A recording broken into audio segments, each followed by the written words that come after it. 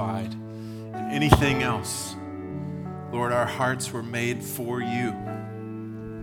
And may our restless hearts find peace in you and you alone. God, be with us as we got to worship you in song, and now we get to worship you in the word. God, I pray that you make it effective in the hearing of your people. Only you can do that, God. And so, God, may you bless the reading and the explanation of your word, and may it have the effect you intend it to have. I do pray that if anyone is in here that's far from you, that's separated from you, that today they hear the good news of the kingdom of God and the good news of how good the king of that kingdom is. And may they come to faith in you by your grace and by grace alone. And I pray for your children in here. I pray that you give them assurance of their faith. And give us grace as we seek to slay our sin by the power of your Spirit. In Jesus' name we pray. Amen. You may be seated. Well, good morning. It's good to see all of you. Please turn to Romans chapter 6. Romans chapter 6. Without hesitation, 19-year-old private first class Ross McGinnis gave his life for his friends and fellow soldiers. He was a 50 caliber machine gunner with the 126th Infantry, serving in eastern Baghdad in 2006 in support of Operation Iraqi Freedom. On a routine patrol, on December 4th, they were attacked, and an enemy combatant was on a roof, and he threw a grenade that went through the top hole of the truck. And McGinnis yelled, "Grenade!"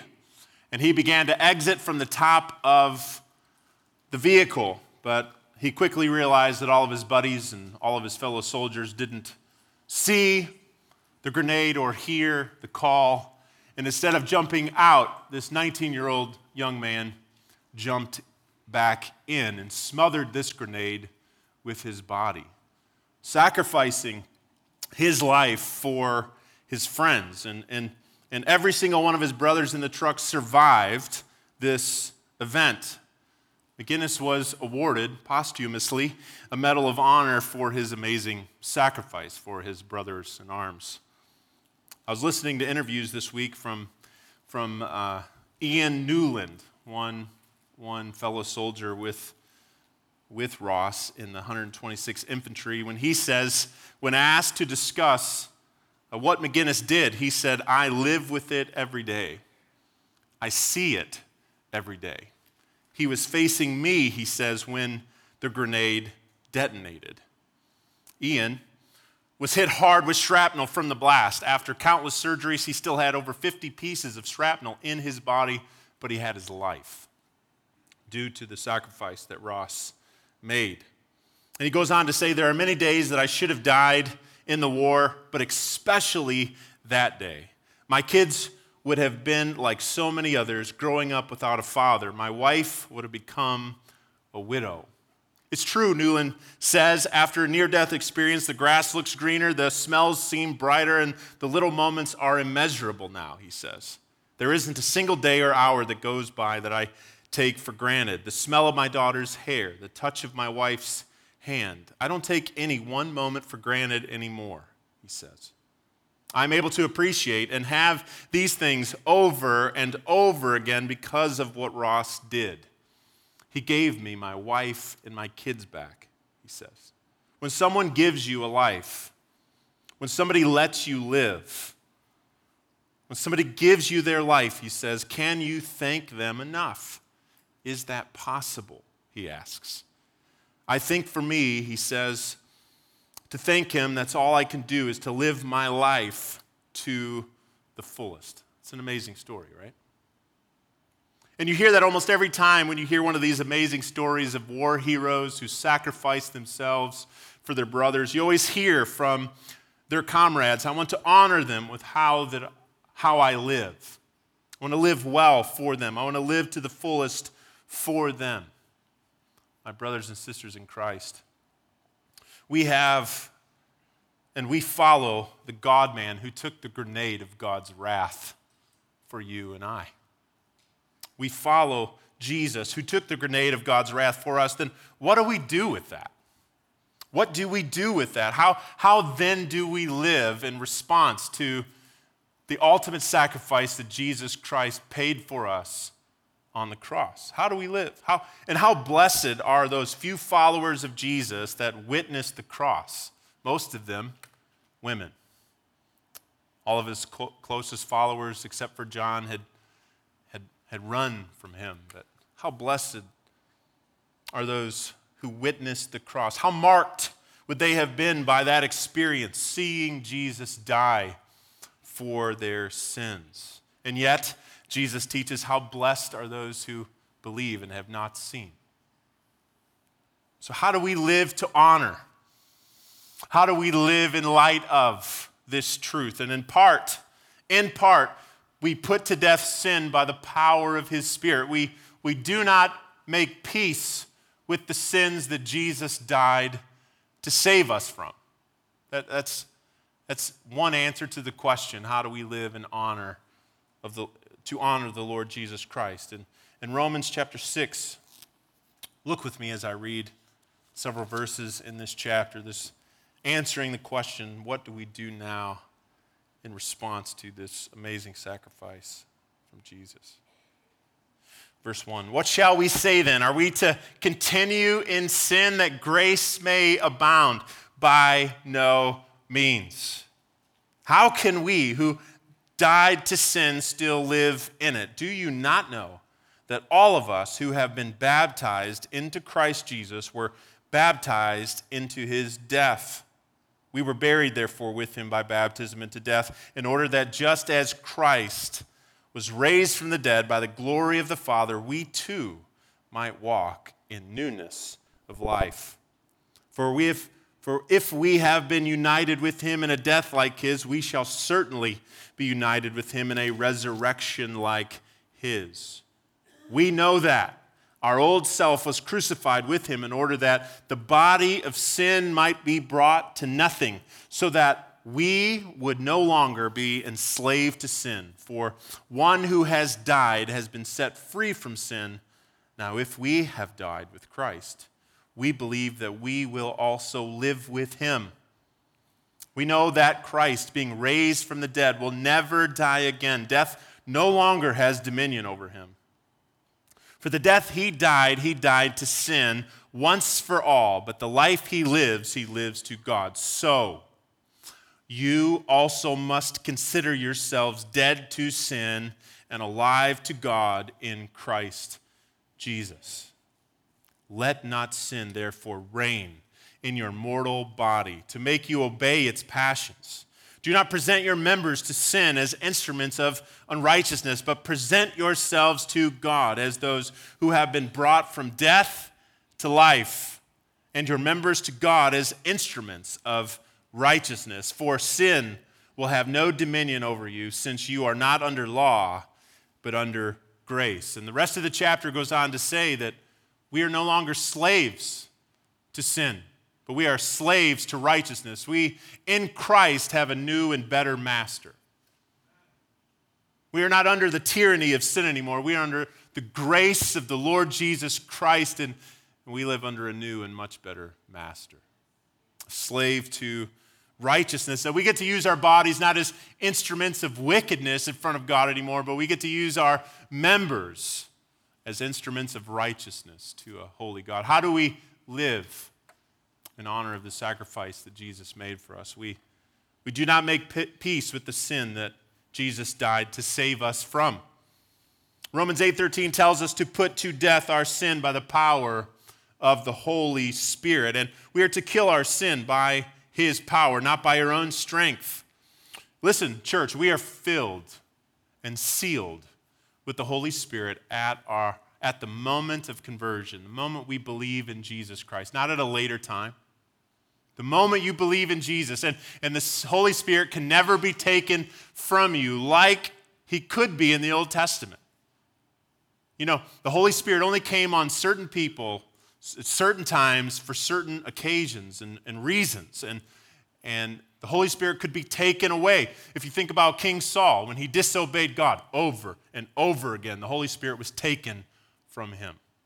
If you think about King David after he sins with Bathsheba and has Uriah killed, and he's repenting in Psalm 51, he prays, God, do not take your Holy Spirit from me. Church in Christ, you don't need to pray this. This is good news that the moment of belief in Jesus Christ, you are sealed with the Holy Spirit, the guarantee of eternal life. And we put to death sin not by our own power, but by His. And that's this sermon series, last week, this week, and next week. How do we kill sin by the power of the Spirit? I want you to know how to live in this reality as a Christian. How do you deal with the remaining sin in your life? You need to know how to do that. A couple of things to remember. John Owen says, be killing sin or sin will be killing you. And he says the amount of comfort, peace, and strength and joy that you feel in this life is directly tied to your killing sin. Sin is an enemy. It will take your peace. It will take your comfort. It will take your joy away. It's an enemy. Even though we are headed towards heaven in Christ, our experience of our relationship with God will be less. And that's why the killing sin process, I just spent 5 weeks going through the path of discipleship as a church. And underneath the communion with God is killing sin. That's what this is, an explanation of that in the path of discipleship, because the main enemy to our experience of our relationship with God is remaining sin. I also want you to remember, last week, it must start with repentance. How do we kill sin? By the power of the Spirit? Well, you have to repent. You can't try to fight temptation without first having your sin cleansed by God. 1 John 1 8 through 10 says this, if we say we have no sin, listen to the tension in the Christian life here. If we say we have no sin, we deceive ourselves and the truth is not in us. If we confess our sin, He is faithful and just to forgive us of our sins and to cleanse us from all unrighteousness. If we say we have not sinned, we make Him a liar and His word is not in us. And so there is a reality in which we will never be without remaining sin until we get to heaven.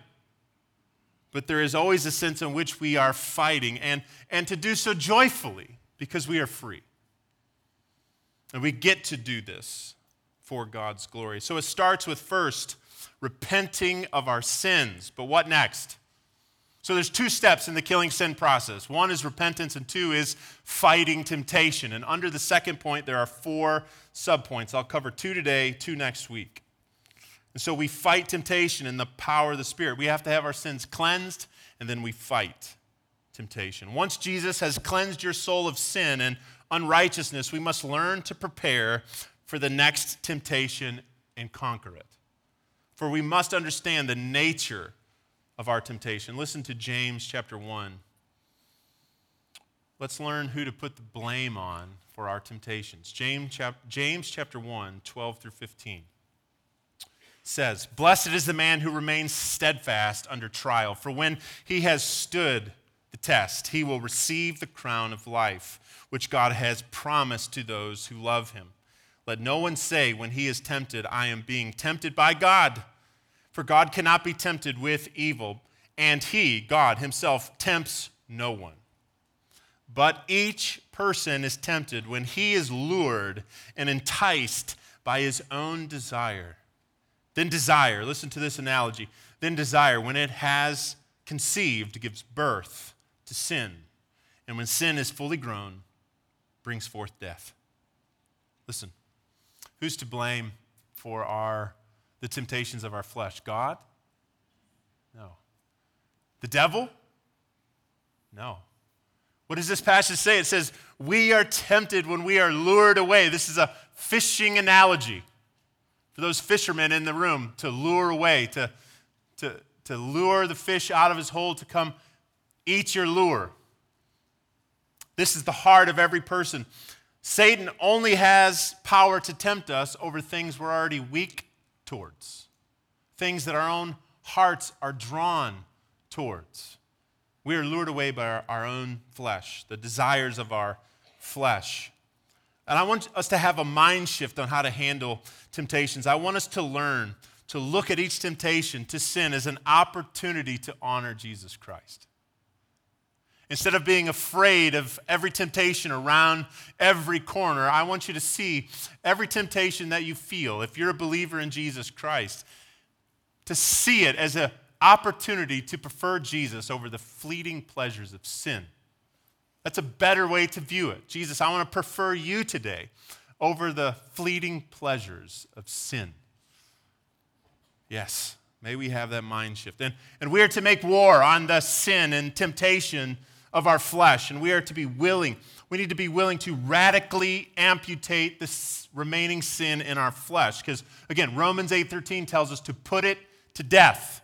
And I believe he is picking up on Jesus' own teachings in Matthew chapter 5 when he says, if your right eye causes you to sin, and Jesus is talking about, in context, lust. That is, lust in the heart is just like committing adultery in your heart. And in this context, Jesus says, if your right eye causes you to sin, tear it out and throw it away. For it is better that you lose one of your members than your whole body be thrown into hell. And if your right hand causes you to sin, cut it off and throw it away. For it is better that you lose one of your members than that your whole body go to hell. It's a violent picture, right? Before anybody leaves here and starts lopping parts of your body off, Jesus is speaking in hyperbole. So, where does sin come from? Does it come from your eye? Does it come from your hand? Does it come from your foot? Where does it come from? Your heart. And so Jesus is not teaching that you maim yourself, okay? Please don't do that. I think about our reputation in the city. Those are the people that cut their body parts off. Yeah. Guaranteed strategy for no one coming to visit our church, right? If we're known for that in the city. That is not what Jesus is teaching here. But he is teaching spiritual, radical amputation. Are you willing to do whatever it takes to get sin out of your life? Or have you made peace with it? Have you made peace at some level with the sin that Jesus died to save us from? I also want you to remember that Romans 8:1 says that there is now no condemnation for those who are in Christ Jesus. So for those of us who are in Christ, you fight this warfare as someone who has no condemnation. You are freed from the penalty of sin. This is not to earn God's love and favor. It's because you have it. You've been given it. We are not under condemnation. This is for the love and honor of Jesus Christ. In Romans 8:3-4, as we talked about last week, as we fight sin, we do so already having the righteous requirement of the law satisfied in us through Jesus. That's already been dealt with. And so we kill sin with no condemnation and having perfect righteousness in Jesus Christ. It's amazing. So reflection number 1 of 2. Reflection number 1.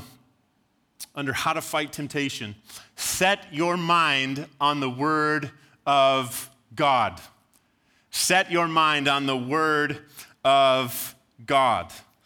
Look at Romans 8, chapter 8, verse 5. Again, this is the chapter in which we're studying Romans 8:13, verses 5 through 7. Listen to this. We're asking, how do we kill sin by the Spirit? Well, we learn more in this chapter of how to do that. Verse 5 says, for those who live according to the flesh, set your mind on the things of the flesh. But those who live according to the Spirit, set their minds on the things of the Spirit. For to set the mind on the flesh is death, but to set the mind on the Spirit is life and peace. For the mind that is set on the flesh is hostile to God, for it does not submit to God's law. Indeed, it cannot. Those who are in the flesh cannot please God. In your warfare against sin, the Spirit of God tells us, as the divine author of Scripture, to set your minds on the things of the Spirit. That phrase is only used one other time in the Bible, and it's talking about the Bible. So if we're asking, Holy Spirit, how do you kill sin in our lives? And the Spirit of God says, set your mind on my things. Set your mind on the Word of God. There is no killing of sin without setting your mind on the things of God.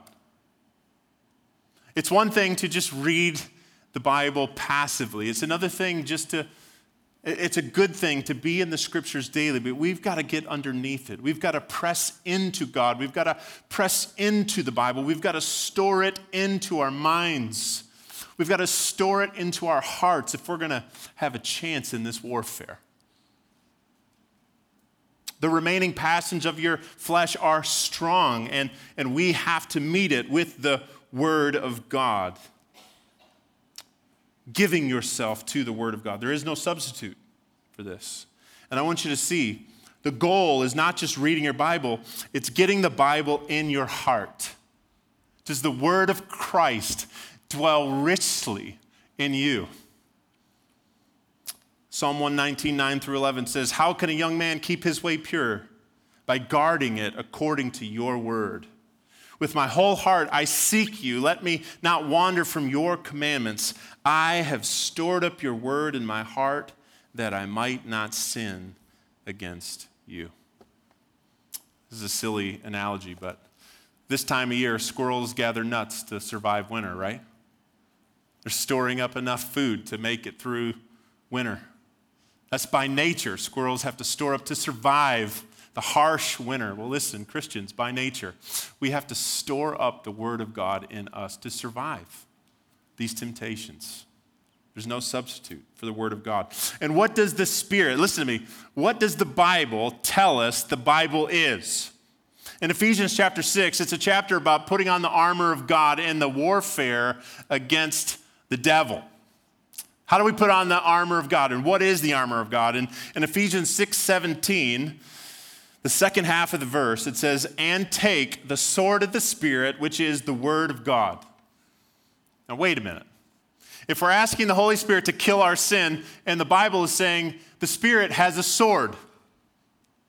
The Spirit of God has a sword, a killing agent that can penetrate sin's temptations before they become sin in our lives. Now, the Spirit has a sword, and if we don't take up the sword, there's no killing of our sin. Again, how do we kill sin? By the Holy Spirit. We pick up His sword. We store that word, that sword in our heart that we might not sin against God. Listen, what does the Bible say about you? This is also very important. This is, as we'll get to the next point about faith in a minute, but we have to know what the Bible says about us and believe it. Listen. In Romans chapter 8, we've already heard that we have no condemnation and the righteous requirement of the law is already satisfied in us. But I want you to hear three more things from Romans 6 through 8 that's important in this warfare. The first one, look at Romans 8:14, the verse directly following the main verse of this series. Verse 14 says, for all who are led by the Spirit of God are sons of God. For you did not receive the spirit of slavery to fall back into fear, but you have received the spirit of adoption as sons, by whom we cry, Abba, Father. The Spirit Himself bears witness with our spirit that we are children of God. And if children, then heirs, heirs of God and fellow heirs with Christ, provided we suffer with Him in order that we may be glorified with Him. What's this saying? That in Christ we're children of God. Doesn't that change the nature of our fighting sin? You do so as a child of God.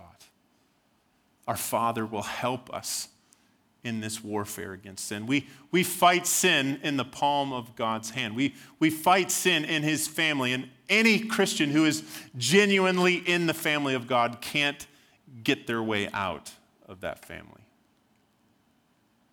So that changes things. Do we believe that? And then also, I want you to see that we are dead to sin and alive to God. Look at Romans 6:11. This is amazing. Do you believe this? Listen to verse 11. So you also must consider yourselves dead to sin and alive to God in Christ Jesus. The Bible is fascinating, and you need to read slowly. Do you believe that verse?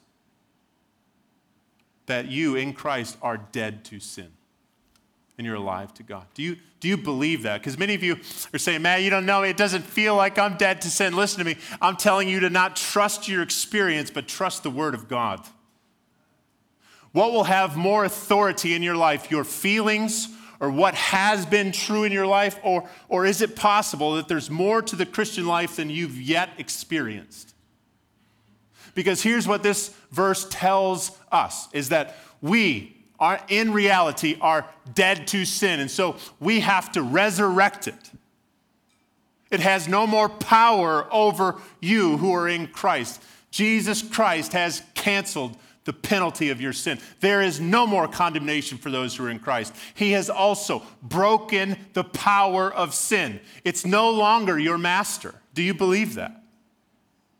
When you sin, you put yourself in the prison cell, but the door is open in Christ. It will never be locked. And one day, we will be removed from the presence of sin, but that is not today.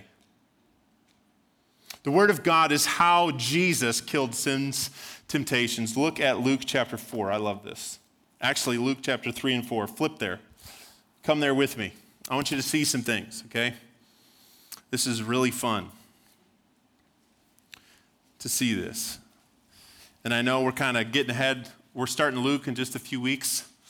But we're going to take a little preview of Luke chapter 3 and 4 here. It's amazing things that happen. Look at Luke chapter 3, verse 21. This amazing scene. Now, when all the people were baptized, and when Jesus also had been baptized and was praying, the heavens were opened, and the Holy Spirit descended on him in bodily form like a dove, and a voice came from heaven, and it says this, the Father says, "You are my beloved Son. With you I am well pleased." We have this amazing moment where the Trinity is present. We have Jesus being baptized in the water. We have the Father speaking from heaven. We have the Holy Spirit descending from heaven onto Jesus. This is like a mountaintop experience in the Bible. And then the next verses are a genealogy. And I remember reading this like the first time, and it's like, why is that genealogy there? Because you see this amazing thing, and then it's like, okay, now we're going to read some names. This is exciting. And I guarantee if any of you are like me, you're like, where does this thing end? And okay, chapter 4. No, but don't do that. It's amazing what this genealogy does. This genealogy ties Jesus, look at verse 38, to the end of it, the son of Adam, the son of God. This genealogy works itself from Jesus to Adam, the very first man made by God. And then, chapter 4, verse 1, it says, "And Jesus, full of the Holy Spirit." How are we to kill our sin? By the Spirit. He's full of the Spirit.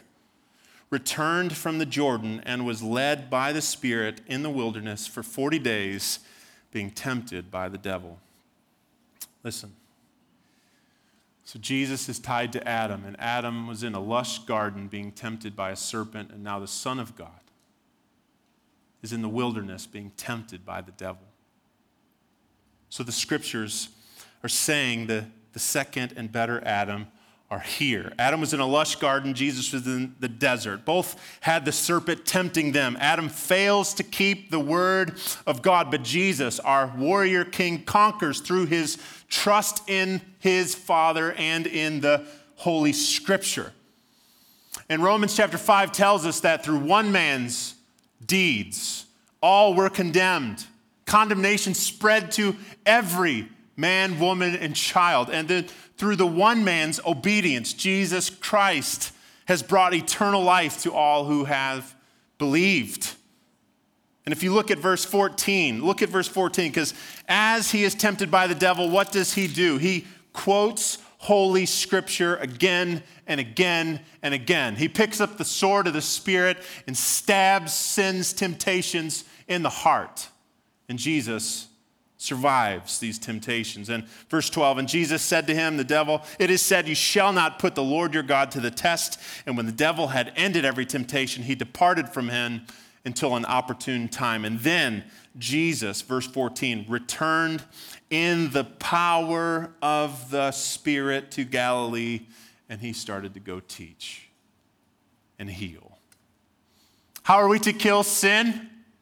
By the power of the Holy Spirit. How did Jesus return from the wilderness? In the power of the Holy Spirit. It's as if when we say no to sin's temptations, it inflames the Holy Spirit in us. It inflames the holy activity of the Spirit in us to kill our sin. And this word power, in the Greek, the sense of the meaning of the word is possession of controlling influence. Jesus was filled with a possession of controlling influence of the Holy Spirit. Adam left the garden to die in the wilderness away from the tree of life. Jesus left the wilderness in the power of the Spirit, preaching the kingdom of God. Amazing.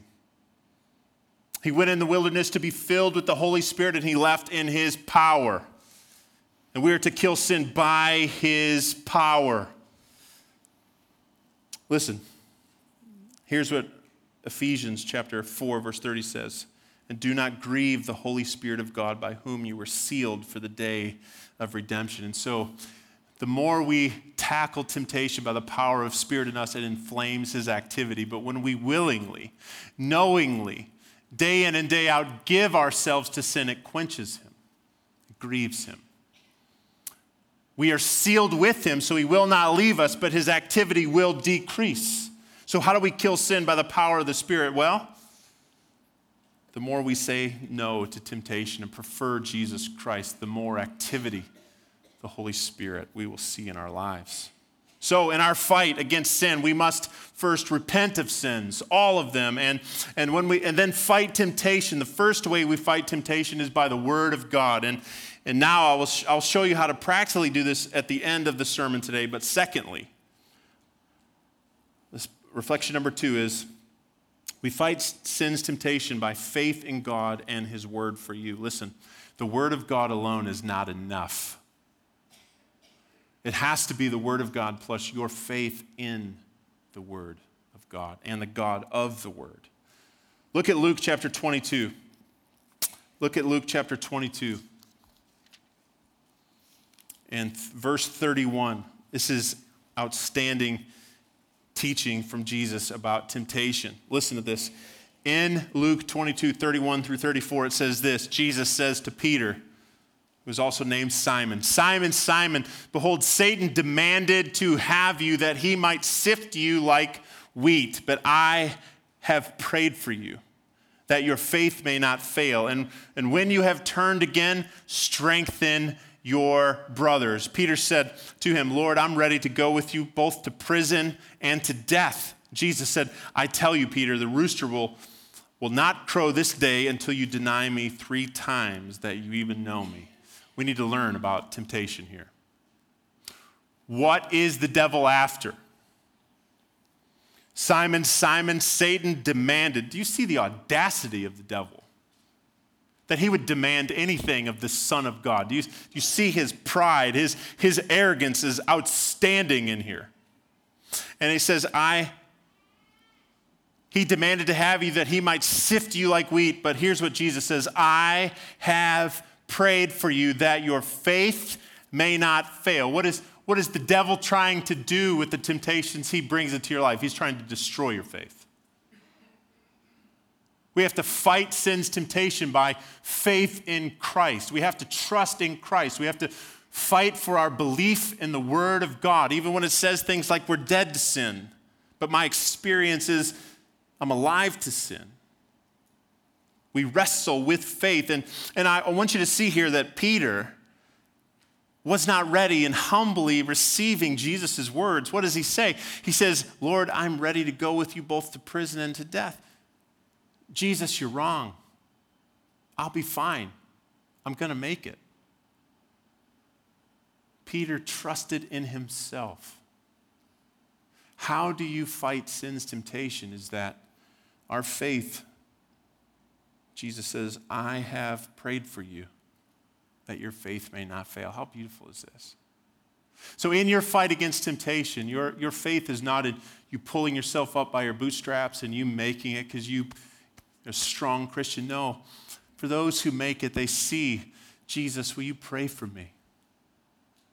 Jesus not only defeated sin and death on the cross and rising from the dead, he ascended to heaven at the right hand of the Father, where he sits doing what, church? Praying for us. Have you ever asked Jesus, pray for me now? My only hope is that you're praying for me now. May my faith not fail you this day.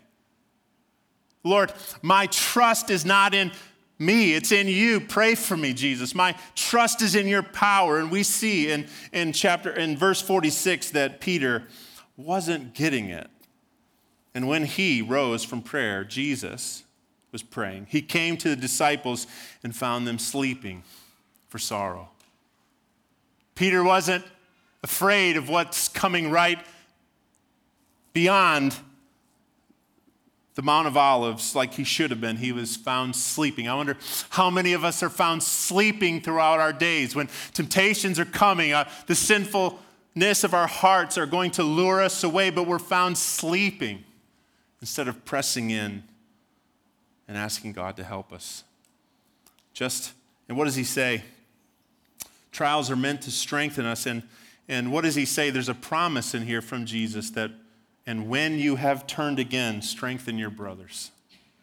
So Jesus, there's so much truth in here. He's saying you will fall.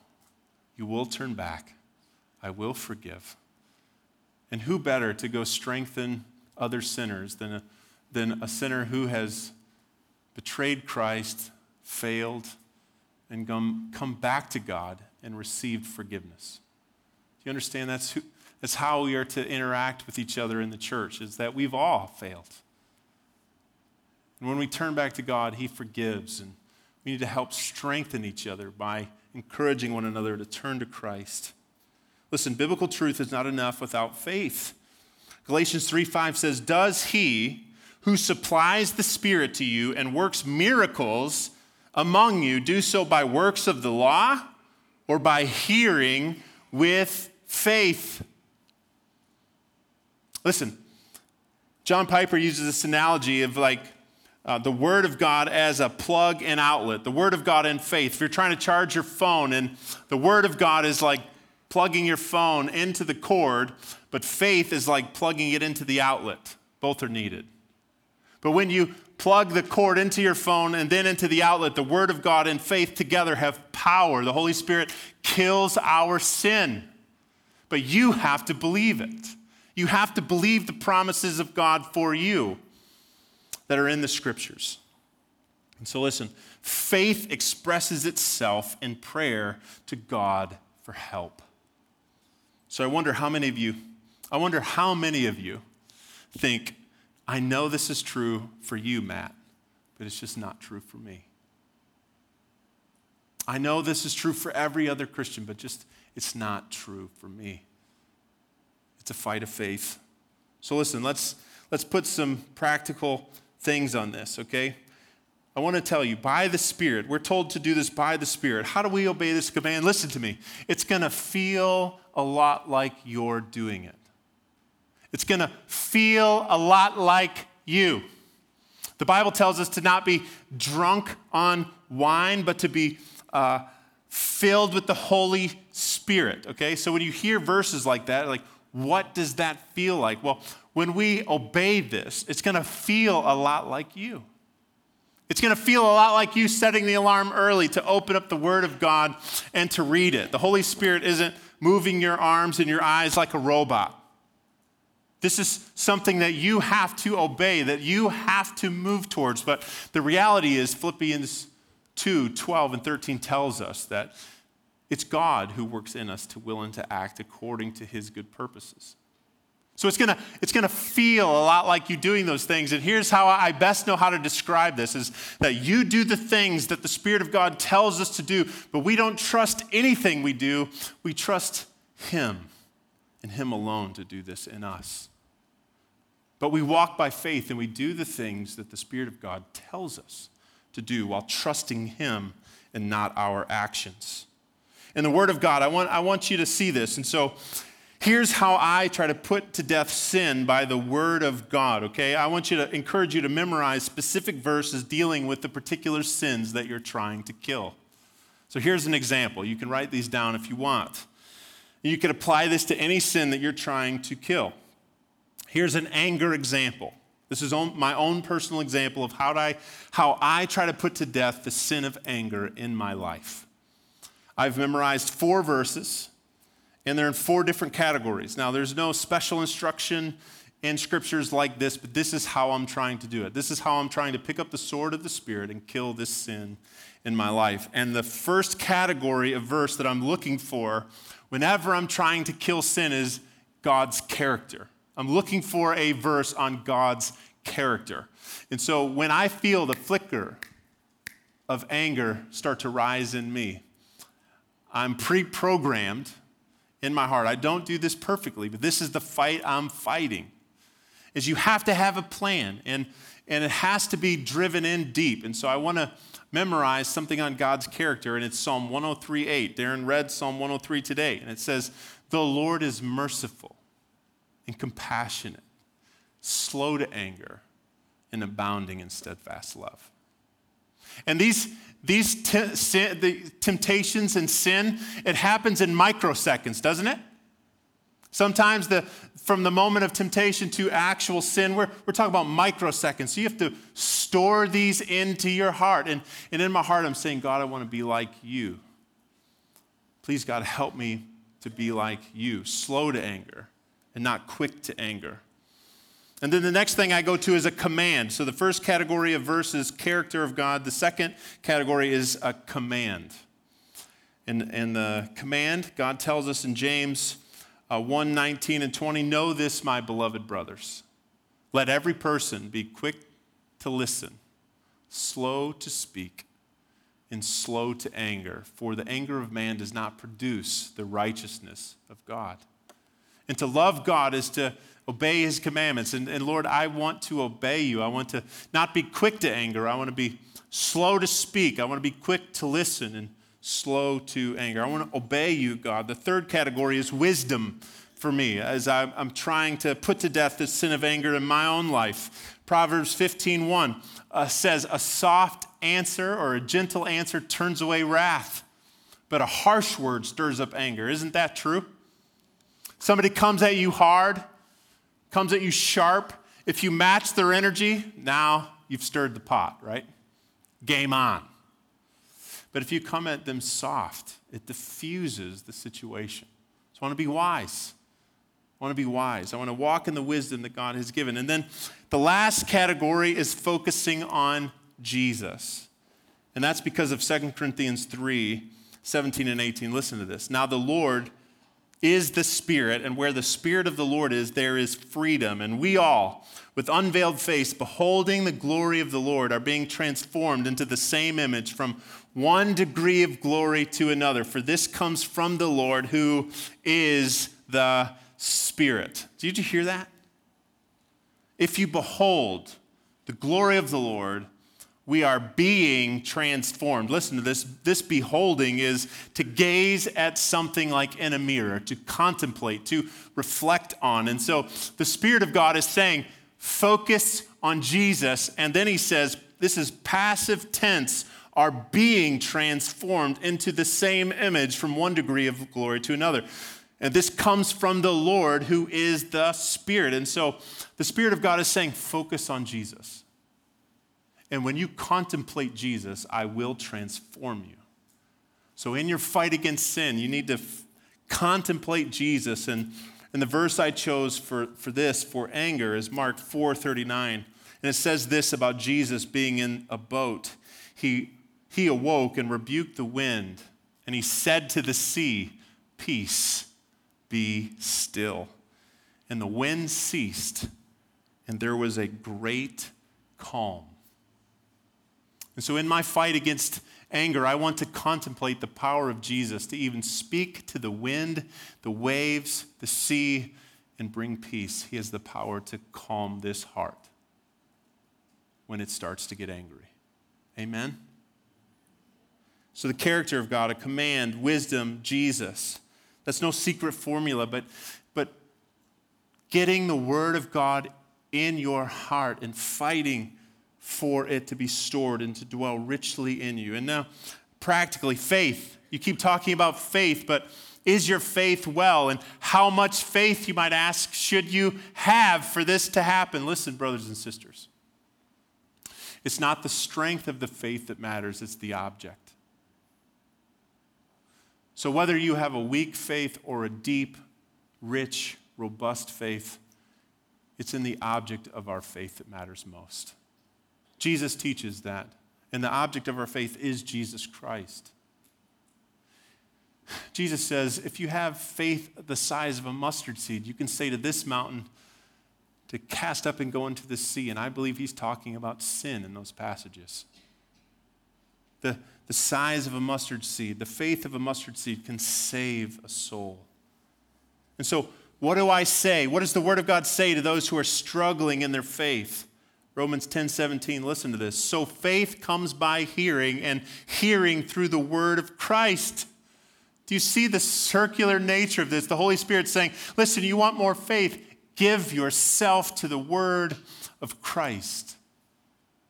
And the Holy Spirit may increase your faith. Listen, who cannot resonate deeply with the man who prayed, I believe, Lord, help my unbelief? We all need God's help. Listen, to finish this, Proverbs 20 verse 9 says, who can say, I have made my heart pure? I am clean from my sin. None of us. None of us could say, I have made my heart pure and I am clean from sin, but one person can say this. One person is pure. Jesus was pure. His heart was clean from all sin until the cross. Jesus' heart was clean from all sin until he hung on the cross, and he made this great exchange for you and I. He absorbed our sins in his body and bore them on the tree and took our punishment for us. Our sin for his righteousness. Listen to me. If you're without Christ today, if you're without a relationship with God today, he wants to make an exchange with you. He's offering to take your sin and to give you his righteousness. That's an offer you should not refuse. Repent of your sins and trust in him. The same Spirit that raised Jesus from the dead is alive in his people. Repenting of your sin and placing your faith in Jesus is how you become one of his people. Won't you do that this morning? And when in the killing sin process, many can start to think that God is always displeased with you throughout this process. Listen to me. God is not that way. God delights and rejoices in his people. We are his treasured possessions. And I want you to see this. At the end of our lives, when we see Jesus face to face, we always focus on how excited we're going to be to see him, right? Do you know that I believe that he's going to be more excited to see us than we are going to be to see him? I don't think we have a concept of how much he loves us as his own. And a book that really helped me to see this is called Gentle and Lowly, and he gives this illustration in the book. It's like the doctor illustration, and he says that imagine a doctor who lived in a faraway country, who was rich. He learned about this disease happening in another country, and he had the cure, and so he closed up his practice and he moved to this faraway country, and he set up shop and he started advertising. As the people of the town were dying, he's saying, I have the remedy. And he was surprised that no one came. And then finally someone showed up and said, I'll take the remedy. And then in the book he asks, how does the doctor feel about saving this patient? Is he burdened and angry? Or is he rejoicing? Jesus did leave a faraway country. He left his throne in heaven to come searching for the lost. And he's not surprised about how sick we are. Even after he saves us, he's not surprised about how sick you are. That's why he came. He is a Savior who saves all the way, but he's not burdened and angry by saving you. That's the very reason he came here. We can trust him. He is a good Savior. And remember what Ian Newland said about Ross's sacrifice. Ross McGinnis' sacrifice, I live with it every day. I see it every day.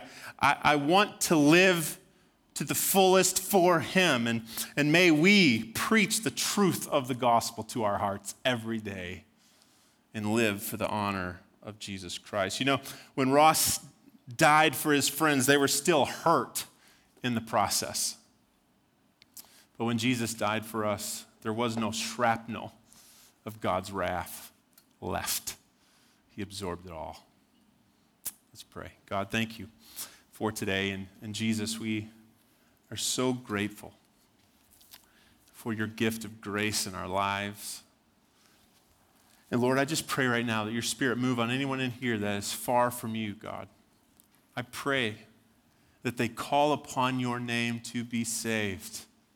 God, may they not stay in their sins. May they look to you to be saved. And Jesus Christ, I pray that you fill your church. I pray that you fill your people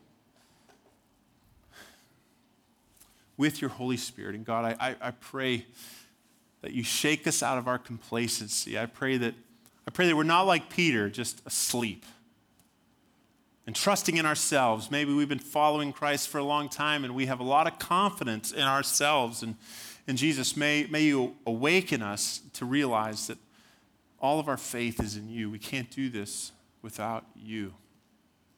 Jesus Christ, thank you for being our great physician who is not shocked by how sinful our sinfulness is, and that you don't run from us and you don't feel burdened by giving us the remedy as we saying, give me the gospel. It saves me again and again, Lord. That's so true that we need your truth and to prefer your truth, Lord, more than the fleeting pleasures of sin. And so, God, help us to be free and joyful, to bear the fruit of your Holy Spirit, but yet walking in your Spirit and killing our sins by your power. God, will you have your way?